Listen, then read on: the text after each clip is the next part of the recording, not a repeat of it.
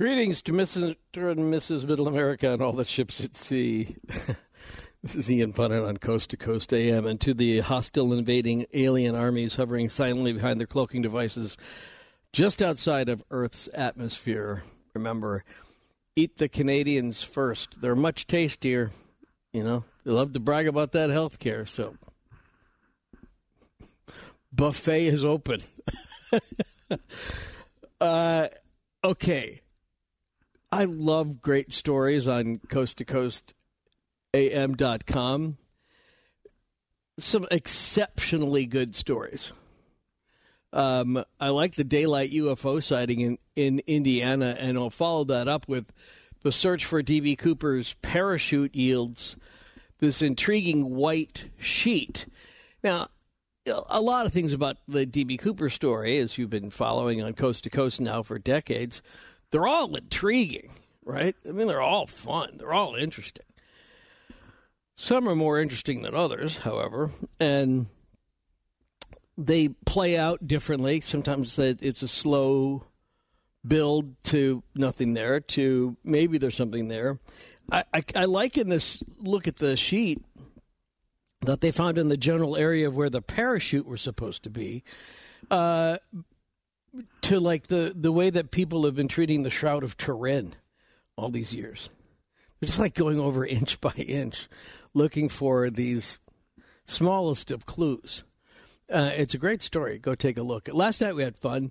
It was a Friday night. Did some great open line calls. I followed up on a couple things afterward, like you all asked me to. Always interesting to see what you all are up to. Reptoids and underground bases. That was the premise. John Rhodes was on, and I don't know. You know, I told him in advance. That's just a bridge too far for me. I can't do it. I can't do the whole underground base, sophisticated alien, culture that pops up as reptoids, and some reports of them living amongst us and working in U.S. bases. I just don't buy it.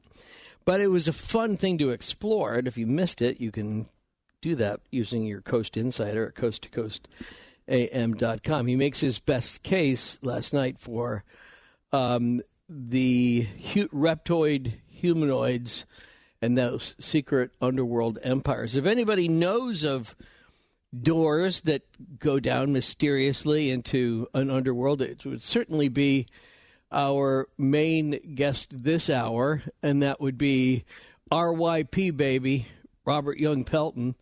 We'll talk to him coming up in just a second. And then after that, we'll talk about Holy Food. This is a great book, and it's all about cults and religions and how food and drink have impacted those over the years in ways that you would never have expected. The changes in our diet, the things that we take for granted. Somehow we think, well, this is normal, until you actually read the real story of why it is that we do that or eat that. We'll get to that coming up later on tonight. But first, Come Back Alive. We're always glad when Robert Young Pelton will come back alive and be on Coast to Coast AM. This is Ian Punnett.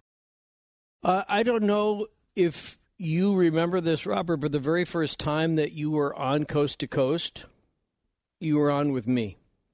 Tell me. Seriously. This is back when I was kind of a crash test dummy for Art Bell.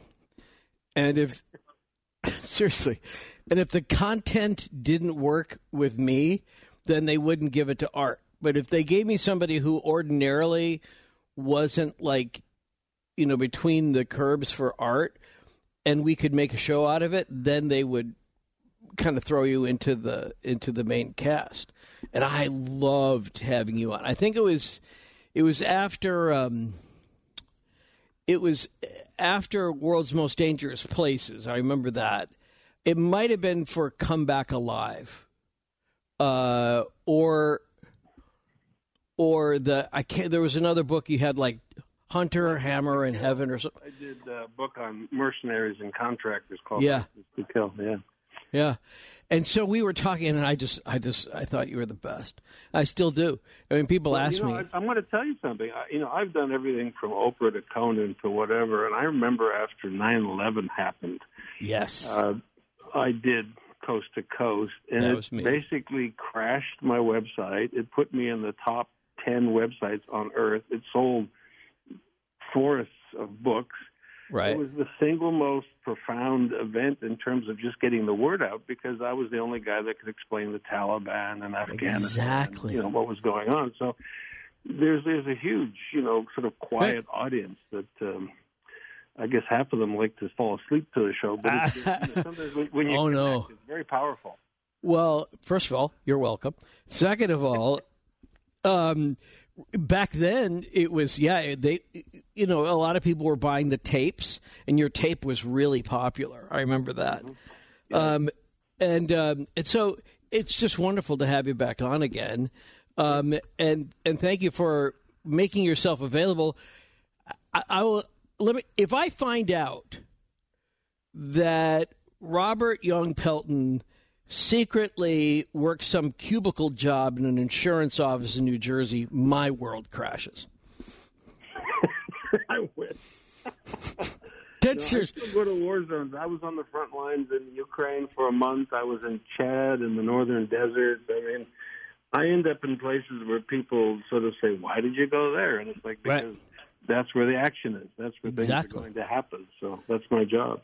I told Lisa, the executive producer of Coast to Coast, I told her, if I had a life to live over, that I could just be like splinter off, like, multiplicity or something like that, I would have one that was just followed in your footsteps, especially when you were talking about the Taliban, that you were sitting down with these, I don't know, I can't remember whether they were the mullahs or whatever, and you're like breaking bread in the middle of nowhere, and you're getting to know them, you're hearing their story. You weren't taking their side, but you heard what they had to say, and you were able to speak eloquently about these conflict spaces, these contested spaces on the planet, with the objectivity in a way of a journalist.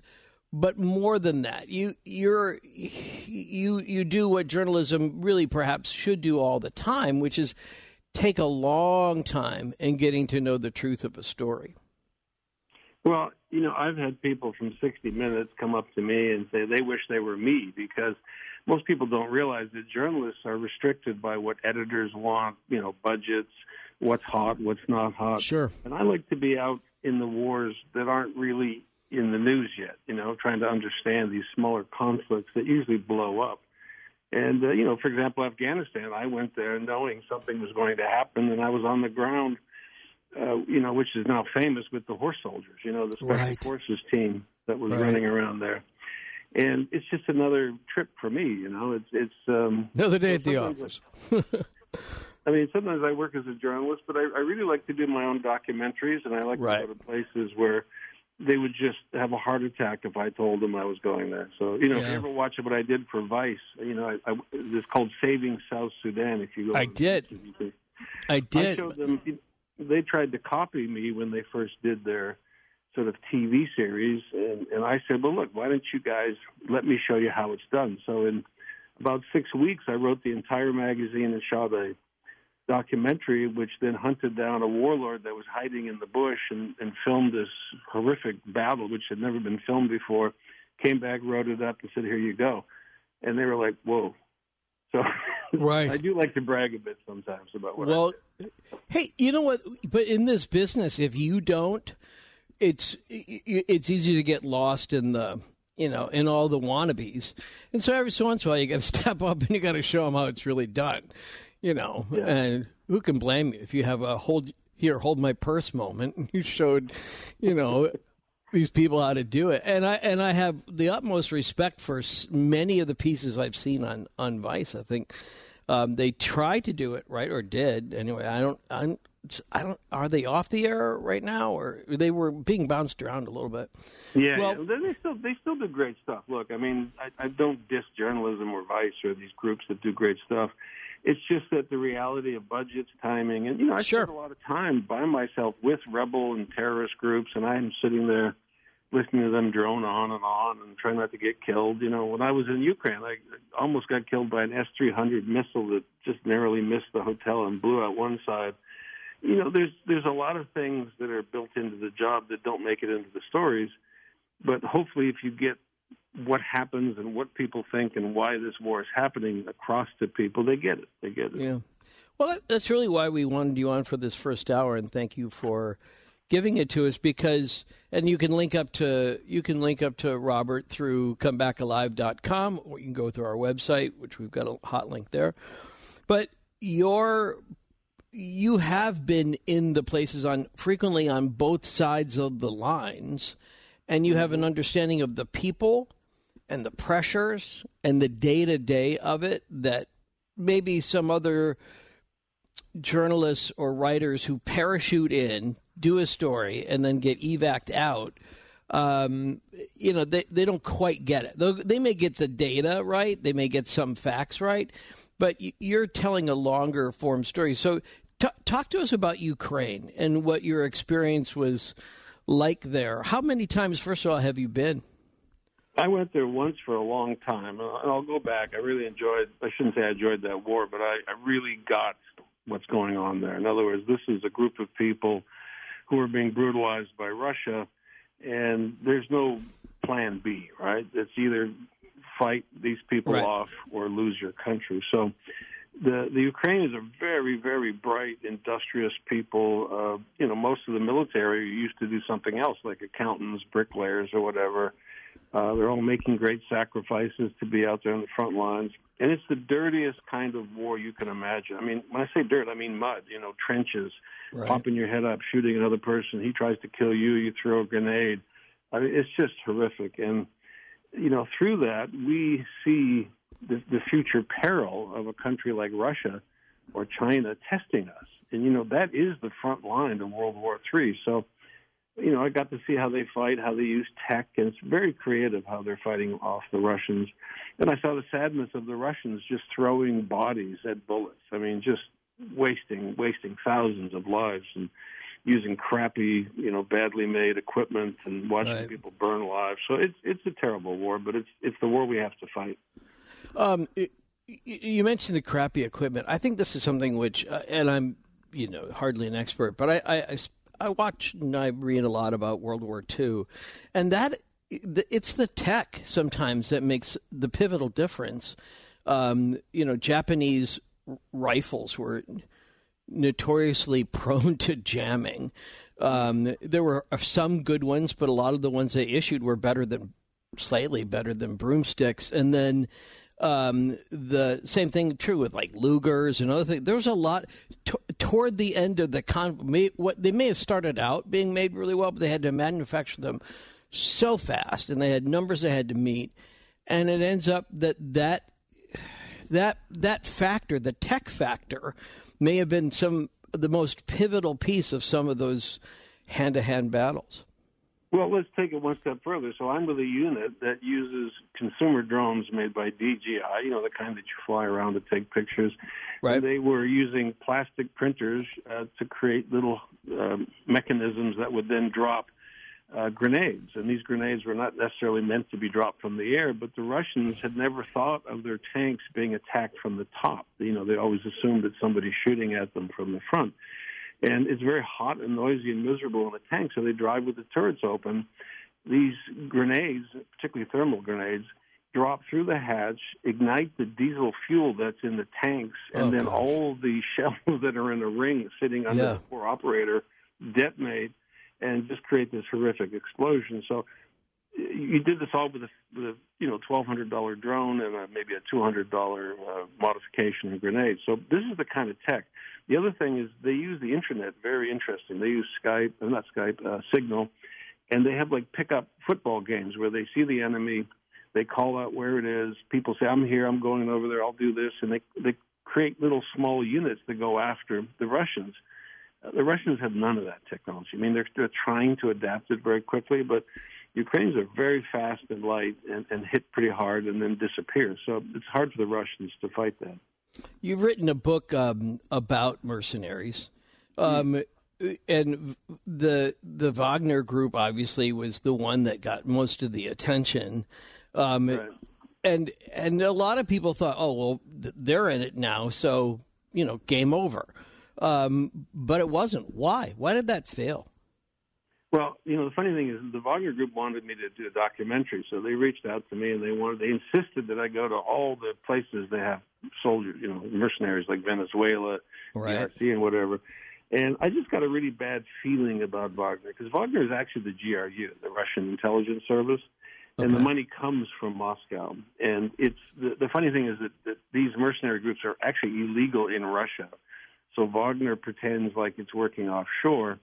And what they're able to do is hire soldiers for more money than the Russian army pays them. And they're able to do more things quicker than the Russian military, which is basically a giant mafia operation. And that's what led to the demise of Wagner, when Prigozhin was so upset that he couldn't get shells, he couldn't get equipment, and it was being sort of held back. He was essentially competing with the Russian military. And you remember Bakhmut, the big city that everybody fought over, the idea that it was taken by mercenaries was deeply embarrassing to the Russian army, which considers themselves sort of World War II era, heroes. Right. So when he revolted against Putin, it was exactly why these groups are illegal in Russia. So it came full circle. It's a very interesting story. How many Ukrainian cities near the border, or how many? Where have you been? Oh, well, I went to all the front lines. I was with a group called White Stork, and they deliver first aid kits to the soldiers on the front line. So we started in Odessa and did a big circle all the way around and went to all the fighting positions. I mean, not all of them, but all the main spots and all the main towns. Went to some newly liberated towns. Got to meet a lot of people who were involved in some of this tech. So I had a fantastic exposure because it's not often I get to go to every frontline position. And they gave you that access.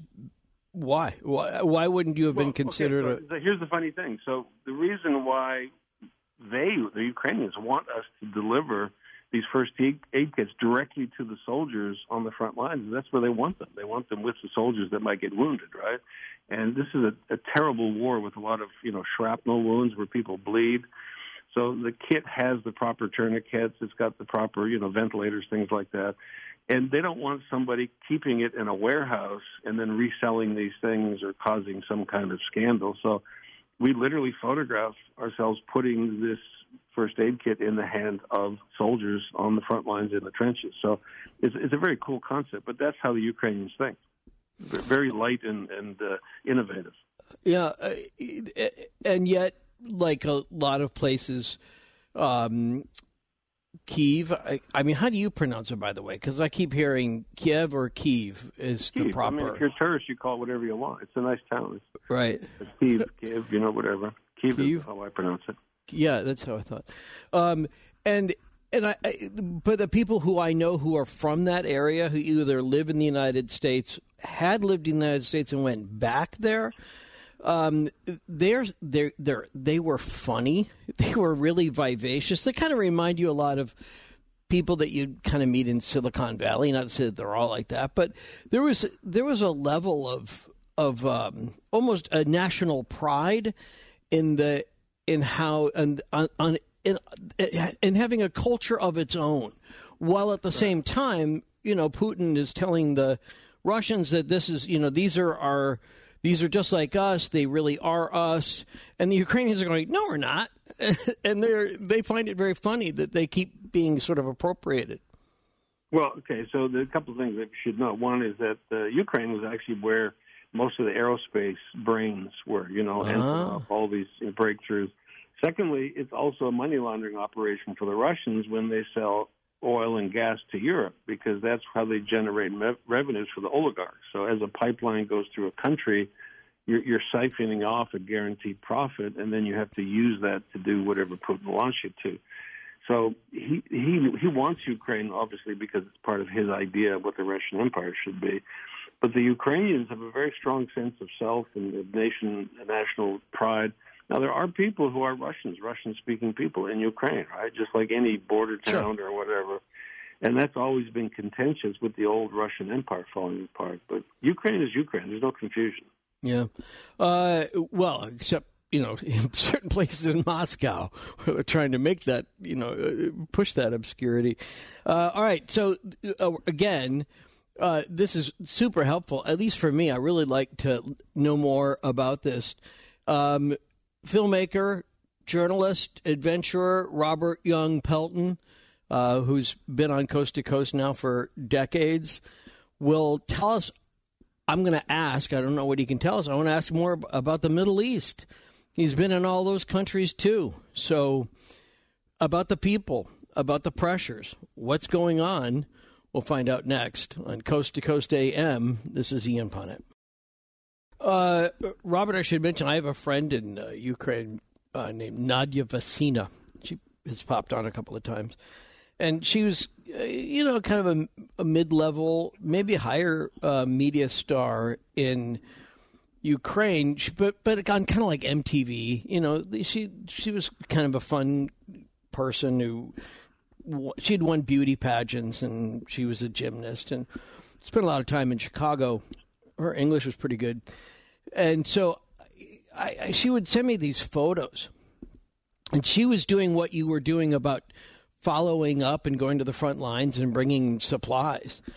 And at one point I was speaking at a board or something like that, and they wanted to give me $500. I said, I don't need it, so give it to her. And I signed it over to her, and that little bit went a long way to buy bandages and other stuff. But I remember I was trying to see the last photo she sent me, which was she looked like Rick Moranis in Spaceballs with his helmet. Just this giant helmet on her. But that was my impression. It was like everybody was pitching in, and people that had no business doing that. And as soon as the bombs dropped in Kyiv and part of the building next to her got hit, she was out there taking video and sending it to me the next day. And it's very interesting. So what's that like? Is it the same thing that in your experience for the countries you've been in the Middle East? No. Well, first of all, Ukraine is a massively huge place, right? Right. So when you see the bombs exploding and the artillery, yes, they happen in certain places, but it's a very, very large country, and life goes on. If you go to the main cities, the restaurants are open, you can have a coffee, right. The hotels are open. So Ukrainians don't pretend like it's the end of the world. They're getting on with their lives. The Middle East is a different story, and when we say Middle East, we have True. You could spend 20 years doing right. history stories about right. why this guy doesn't like that guy and who took right. over this place, and et cetera, et cetera. But what's critical about the Middle East is the connection to the U.S. We have two things about the current conflict between Palestinians and the Israelis, is that it affects the global market. You have the Arab nations, which many of them are petro dictatorships, pushing back, and they're going to jack up fuel prices. If they don't see things happening their way. We have a huge group of people in the States that are split. Typically older Republicans support Israel and younger sort of left-wing Democrats support Gaza. And you have this dynamic that's got nothing to do with what's happening in the States. It's happening, thousands of miles away. So that's what makes the Middle East so interesting, is that it echoes around the world. But tell me, then to your point about the landmass, these are fairly compacted countries. They're not, Ukraine is mostly wheat fields and farms and whatever. Right. But this is different. And so everybody's kind of on top of each other, and that rarely works out well. Well, okay, so Ukraine doesn't do a lot of lobbying. When something happens, Israel has a very sophisticated PR arm that immediately launches things into social media, and then Gaza will launch thousands of pictures of dead children and explosions and screaming people. So we see it in our living rooms. We see it on our phones. When you look at Ukraine, it looks a little bit more professional. You see people in, tanks and planes right. and helicopters and whatever. It doesn't have the same sense of horror that the war in the Middle East does. So it's a lot more impactful emotionally, And also, because it's cyclical, it's also very depressing, because we kind of know that it'll calm down and happen again, as it has for many years. So it traumatizes us. This one seemed spontaneous, or, it wasn't. There doesn't seem to be a cause that I can find, a trigger for why Hamas did that, when they did it, where they did it, and to the degree that they did it. I think we're used to them throwing missiles at each other or whatever, but this wasn't that. Well, let me just tell you something. First of all, you got to go to Gaza to understand that this is a terrible place to live in. It's not some place you would choose to be in. Everything's compressed. Everything is, you can't get out. It's a terrible place to live. Secondly, I told you about the cyclical nature of this. When they had the Abraham Accords, they literally ignored the Palestinians. That was supposed to be a peace deal.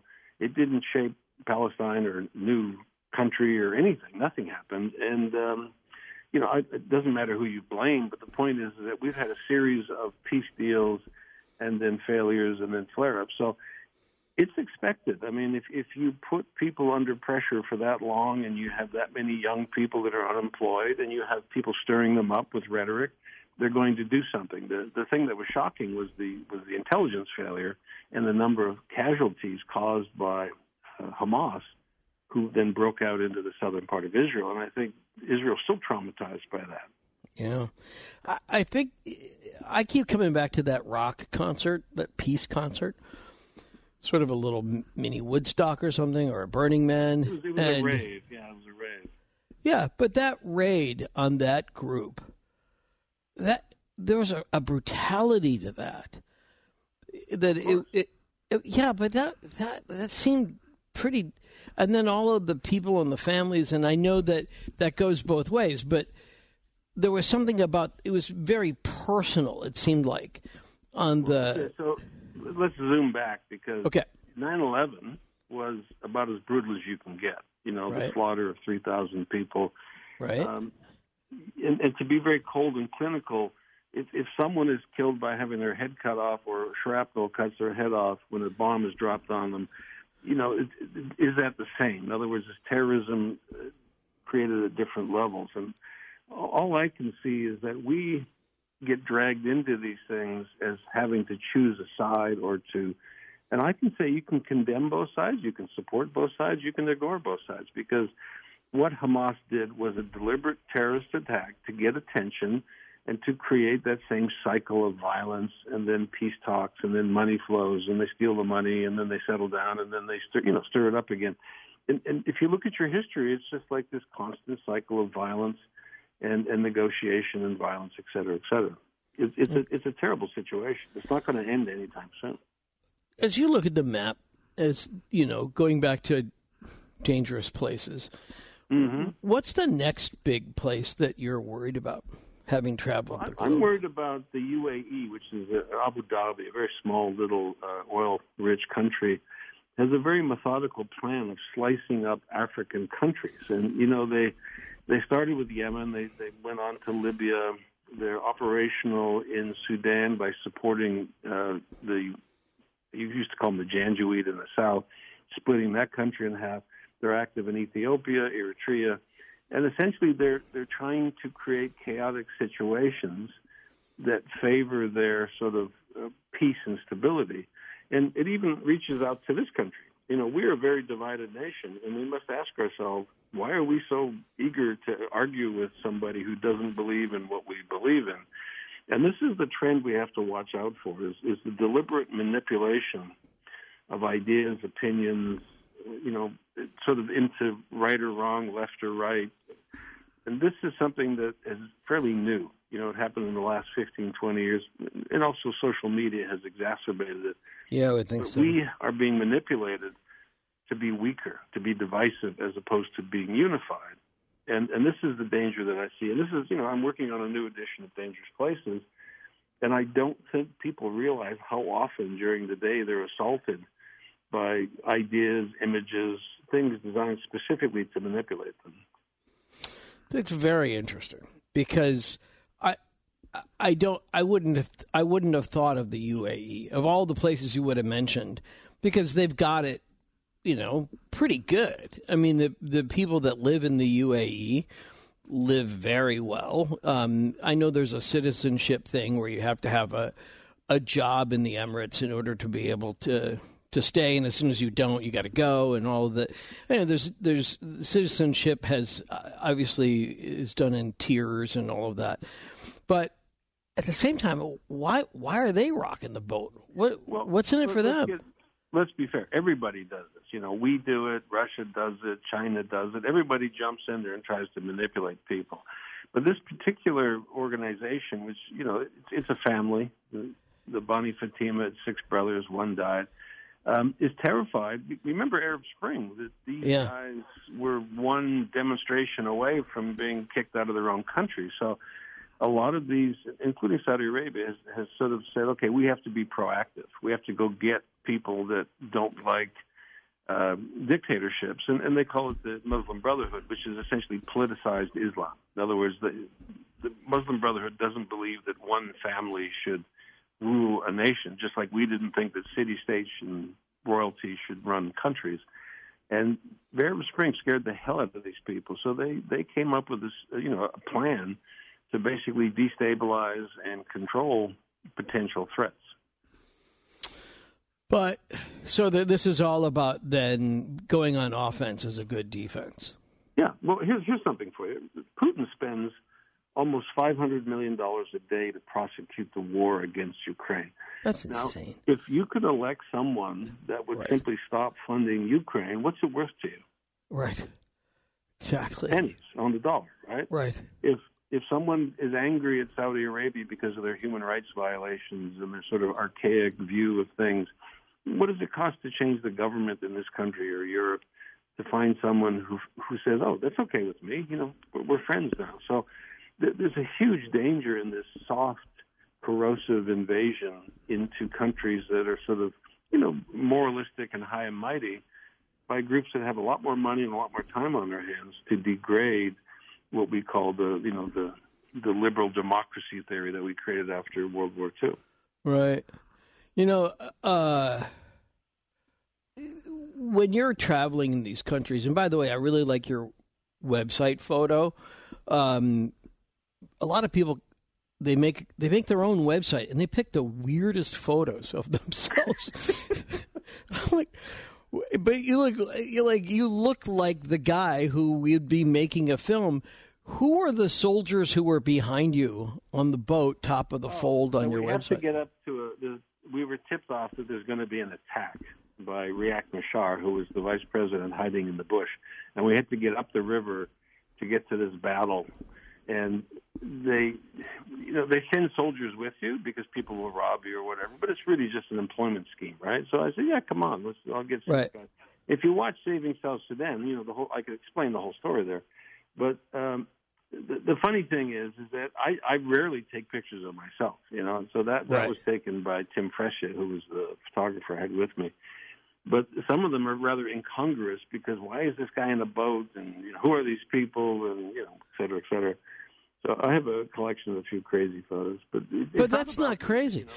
That semiotically, as we would say, that's a great photo. It tells a story. I don't know what the story is about what's going on behind you. What's that? That somebody's going to get into trouble. Yeah, that's what it looks like. But the funny thing, it's perfect. You've got your eye line is drawn to the center, which actually draws you right to your mustache. And then you go and you look at the faces of the guys behind you, and they're perfect, like they were posing for this. And you look pensive, and you look like a guy who's on a mission, and that's kind of the whole story. Then I think of your website. Yeah. That's the cruel fiction of resting bitch face. It's something I was born with. But, I don't know. The theme, the premise was, I was bringing back a child soldier to fix South Sudan, and what he didn't tell me is that Riek Machar, the warlord that we were hunting down in the bush, had actually killed his father. Oh no!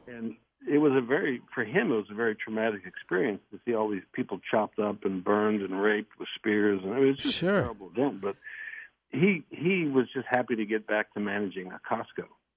Yeah, I bet. Robert, how have you survived? Why are you still here? So I'm either like Mr. Magoo. You know, have you ever watched the old Mr. Magoo? Sure, I remember. Oh, Magoo. Right. Or people, my theory is that people want to get me to where I'm going, and they want to get me back alive so I can tell the story. And I have been in some horrendous situations. You know, I've been kidnapped and marched at gunpoint to the jungles of Colombia. I've been, hit with shells and whatever, plane crashes. I truly believe that if you develop a relationship with people, they'll do their best to get you somewhere. They'll say, don't go there or go there. For example, I was hounding a mullah who's a friend of Mullah Omar's and a friend of bin Laden's, and we were in the border area of Afghanistan, and I kept bugging him that I wanted to interview this guy who had shelled his convoy and tried to kill him. And he said, okay, I'll set it up. So he sets it up, and then at the last minute, he calls me and says, I can't do it. He said, he paid me money so he could kidnap you because his son was arrested the day before, and he wants to trade you, so I can't do it. So just stuff like that, Yeah. And I don't know when I'm alive.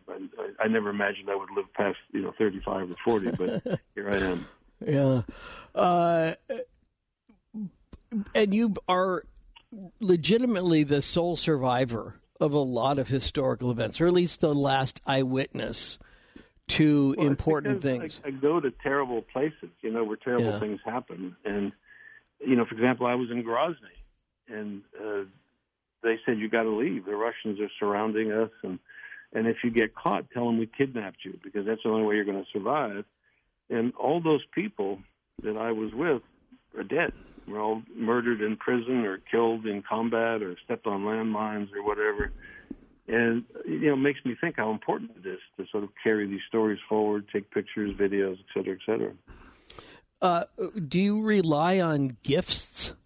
It's sort of a cinematic motif, but, I mean, do you have to always bring something to somebody? In which case, how do you afford that? Well, first of all, I'm not carrying around chandeliers and whiskey bottles, whatever is appropriate. One of my favorite gifts is the Mr. DP sticker, which I give out to child soldiers originally, but it's very popular on the front lines. And if somebody sees one of my knives that I make these DPX gear knives, I bring knives to give to soldiers because that's a very practical gift.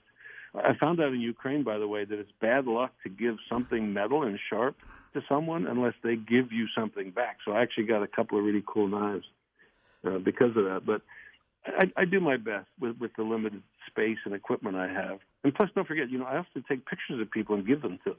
So one of the things that people forget is you're taking things from these people, right? So now with cell phones and things like that, I'll take a bunch of pictures and I'll send them via email or text or whatever, and they're thrilled. Yeah, it's so funny, isn't it? That people are, in a lot of ways, just people everywhere. And they just like, hey, look, there I am. Well, think of it this way. Nobody takes a picture of you when you're working. Like, I go to a Waffle House.